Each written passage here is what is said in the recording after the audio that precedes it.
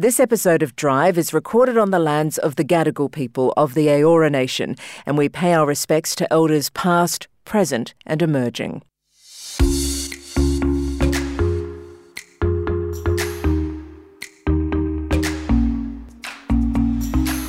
I'm Leila McKinnon, and welcome to Drive, a podcast about driven women delivering in their chosen fields in partnership with Uber Eats for a second year.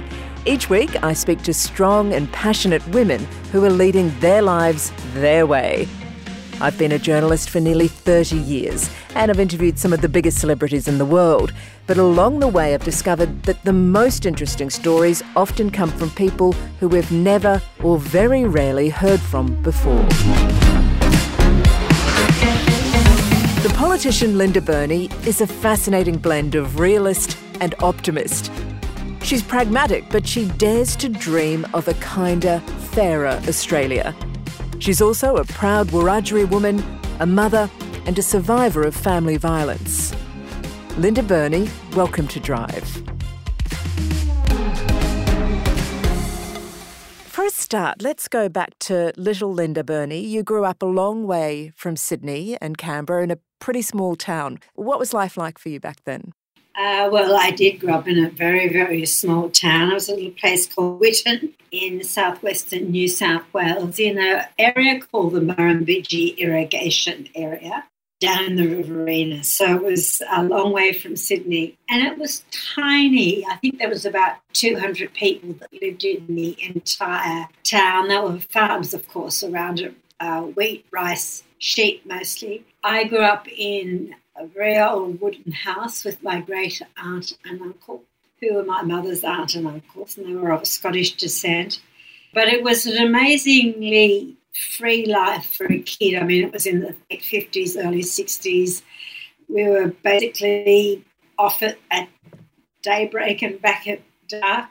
There was a common, which was bushland. We spent a lot of time there, a lot of time swimming, a lot of time horse riding, push bike riding. There's always, for me, for a long time, the only Aboriginal person in the town. That changed later on, but there was always something missing for me because I didn't know my Aboriginal heritage. I didn't know my father. Of course, as I grew older, that began to eat into me. But yeah, it was a pretty amazing country kid's life, really. Why is it that you grew up not knowing your Aboriginal family and your heritage? I am not a person that dwells too much on the past. My mother had me out of wedlock, and that was a pretty shocking thing to do in the late 50s. She was a white woman, had a black child, which was even more shocking. I'm not exactly sure what happened, but my great aunt and uncle, who were in their 60s at the time, took me in and raised me. It wasn't until I was an adult, really, where I realised just how big a decision that must have been for them and how much they probably paid for it with prejudice and bigotry from the townsfolk. But it probably saved me from, who knows what, maybe a life of institutional care. It sounds like they shielded you from a lot of that controversy and racism. But when it came time to know your heritage and to know your father, what was that like, learning about it and building those relationships? It was hard, but such an important thing for me. I met my father for the first time on the 18th of April, 1984. And the reason I know that date so well is because I was 8 months pregnant, and I think the emotion of meeting my father, I had my son, who's since passed away, but I had my son the next day. But I remember the moment. I remember exactly what I was wearing when I met my dad.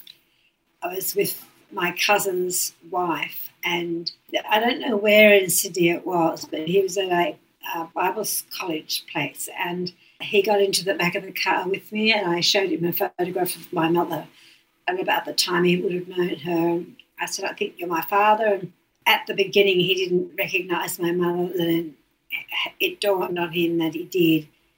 And he just leant over and put his arms around me and said, "I hope I don't disappoint you." And we then went out to the old Ansett terminal, which was certainly not called that anymore.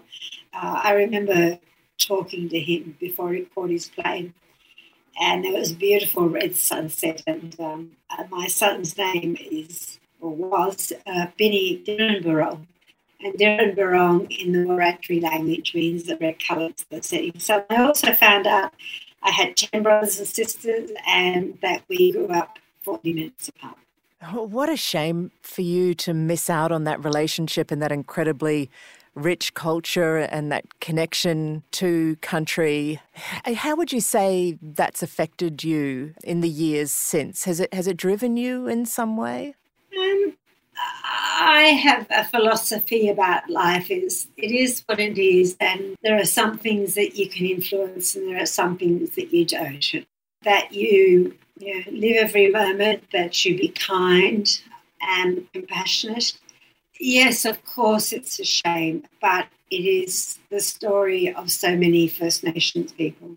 Do you think that First Nations children who are growing up now, how much has their life improved than First Nations children who were growing up when you were young, do you think?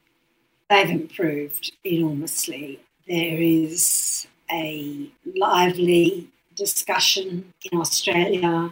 First Nations issues are now aren't anymore as marginalised as they used to be. There has been enormous work done with the various systems, like the education system and the correction systems and so forth, to make them more aware of First Nations issues. There's certainly more First Nations people going to university, finishing school, getting an early childhood experience.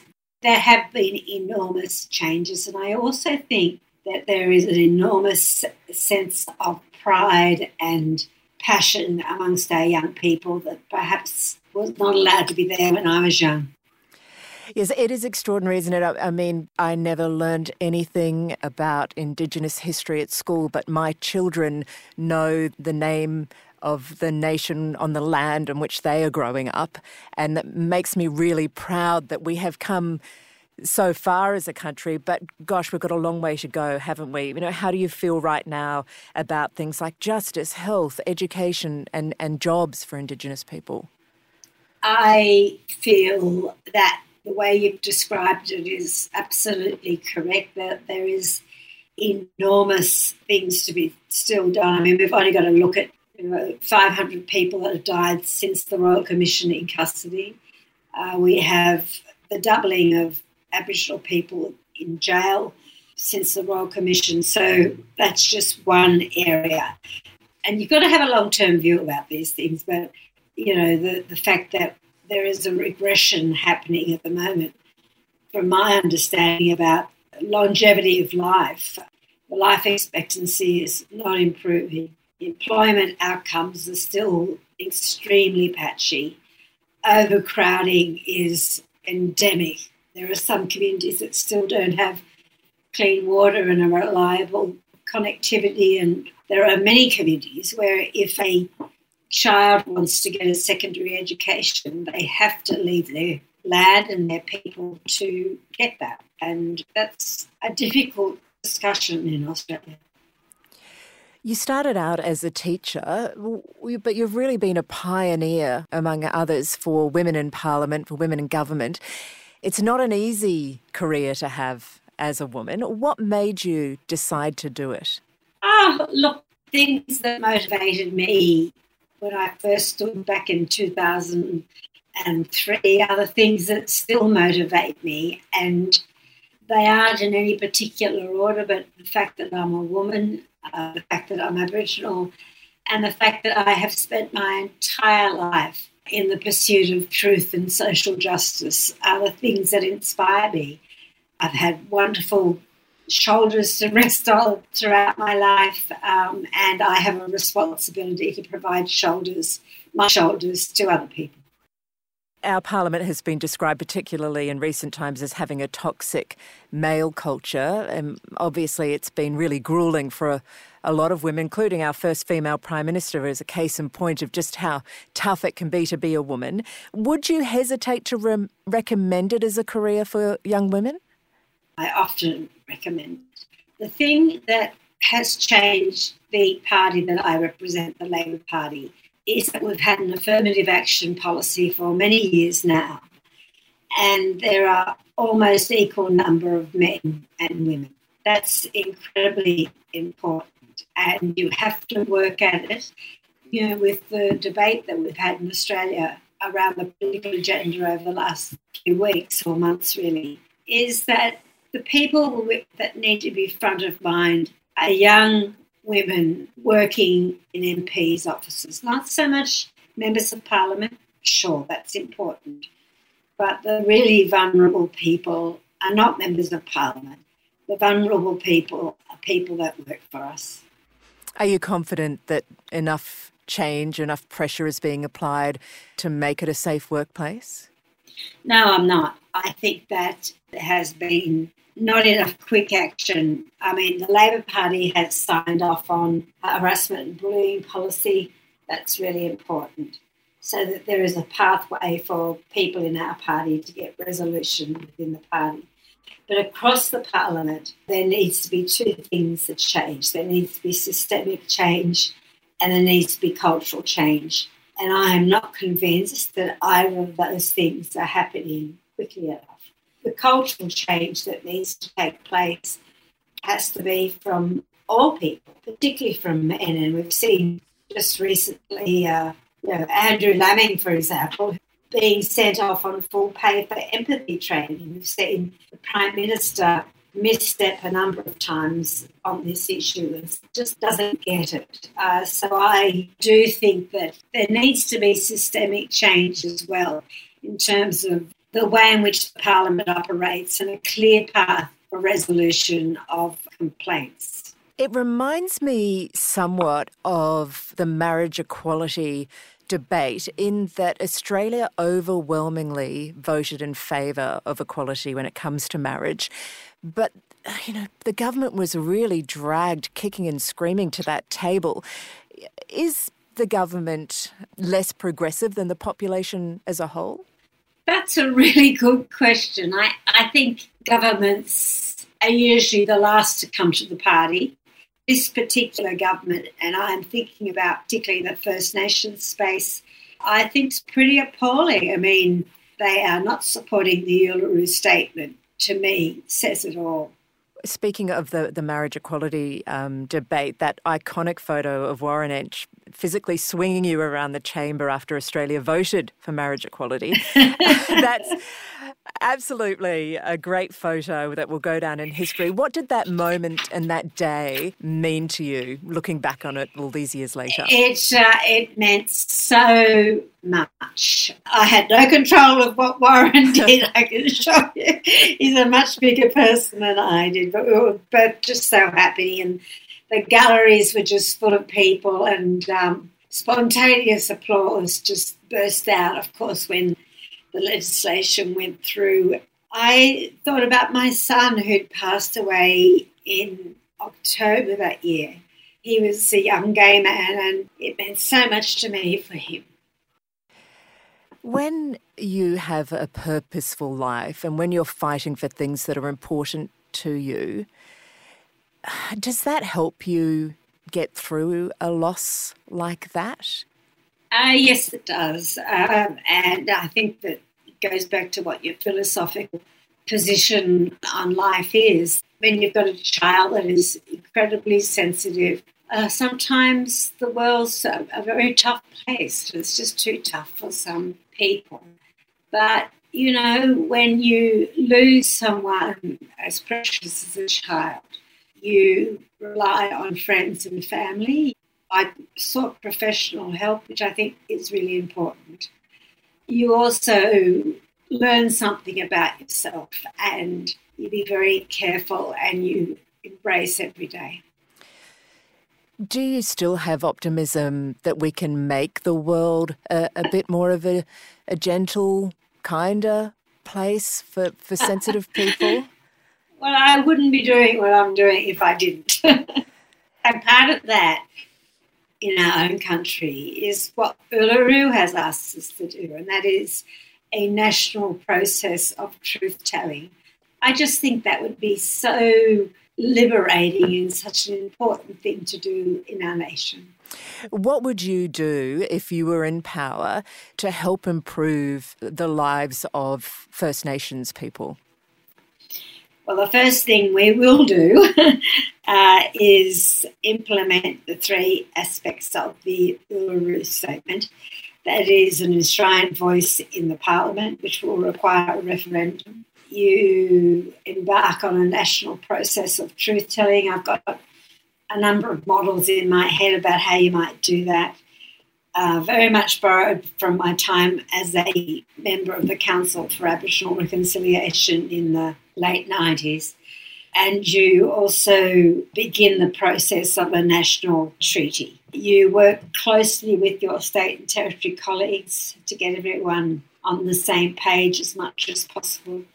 Labor made a really big announcement last week on our commitment in government to address the issues of Aboriginal deaths in custody. But the thing that is really important, it mightn't sound important to people listening to this podcast, but just imagine if all babies in Australia were born at a healthy birth weight. Aboriginal babies are not. They are born substantially smaller than most other babies. And think what needs to happen to get a healthy weight in a child. You have to have decent housing.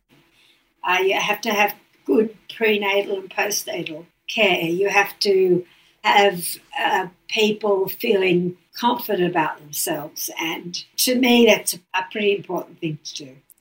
It's a fine line, isn't it, between being hopeful and looking at and being angry. I mean, it's outrageous. I know when I had my children, I had nurses knocking at the door the next week to check on the baby and to check on me. And all the care that you get in this first world nation is not being given to everybody in the same degree. And, how do you balance the anger of that and the hopefulness of change? Look, don't think that I don't feel angry. Of course I do. For me, I can't speak on behalf of everyone else. It's a matter of being pragmatic as well. Passionate, of course.